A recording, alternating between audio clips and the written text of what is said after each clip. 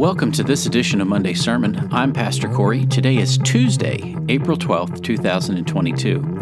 This is a podcast of Winfield Baptist Church in Winfield, Pennsylvania. More information about our church can be found at winfieldbaptist.com. Our fighter verses for this week are found in Deuteronomy chapter 6, verses 4 and 5. Hear, O Israel, the Lord our God, the Lord is one. You shall love the Lord your God with all your heart, and with all your soul, and with all of your might. The Lord is one. God is one. And yet, he is not bound to human understanding or human constraints.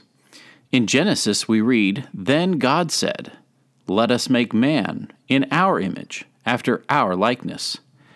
God, singular, said, Let us, plural, make man in our, again, plural, image, after our likeness.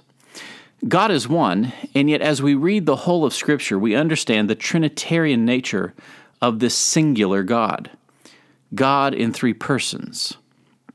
The three persons of the Trinity help us to grasp better the divine nature of God, and that in turn helps us to love Him more and understand our relationship to Him and His towards us.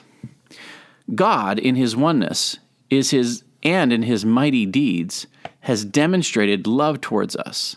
And so, the logical conclusion is that we too should love Him because He first loved us. Love for the Lord should come from us as our whole being, not just piecemeal or little bits here and little bits there. It should come from all that we are. Jesus called this the first and greatest commandment. It implies relationship, one that began in the Garden of Eden, one that was also broken there, and one that has now been restored by Jesus Christ on the cross. As we memorize these verses, let us not just memorize them, but let us do them. Let us, in fact, love the Lord our God.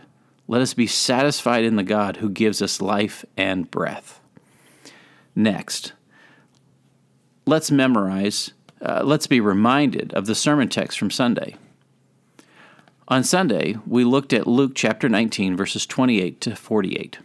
This is the triumphal entry of Jesus into the city of Jerusalem, 1 week before his crucifixion. As we consider other royal processions, we see in Jesus' entry into Jerusalem a less than what we could consider triumphal. You have crowds approaching the city shouting Hosanna, and yet there is very little pomp and circumstance from the city itself. It is here we see Jesus weep over the city that is in ignorance of the peace that has just entered it. The religious leaders were missing out on the Prince of Peace and will, in 1 week's time, cry out, "We have no king but Caesar." We looked at this issue of kingship. We looked at 1 Samuel chapter 8, where God tells Samuel that the people have rejected him, God, as being their king, and they're wanting a human king. We also looked at Revelation chapter 19, and we see Jesus, who will come in his second advent as the warrior king. But here, in Luke 19, he has come as the Prince of Peace, bringing peace from heaven, offering, as it were, an olive branch to humanity, bought by his own blood. We saw this peace being ignored by Jerusalem. We saw how it was being distracted by the sellers in the court of the Gentiles at the temple. And we saw how it could be maintained by daily engaging in the teachings of Jesus. As we consider these events, may we not become like Jerusalem and miss the peace Jesus offers us by his life and sacrificial atonement on the cross. We'll end our talk today with a takeaway. This is Holy Week, the days we celebrate that led up to the crucifixion and resurrection of Jesus.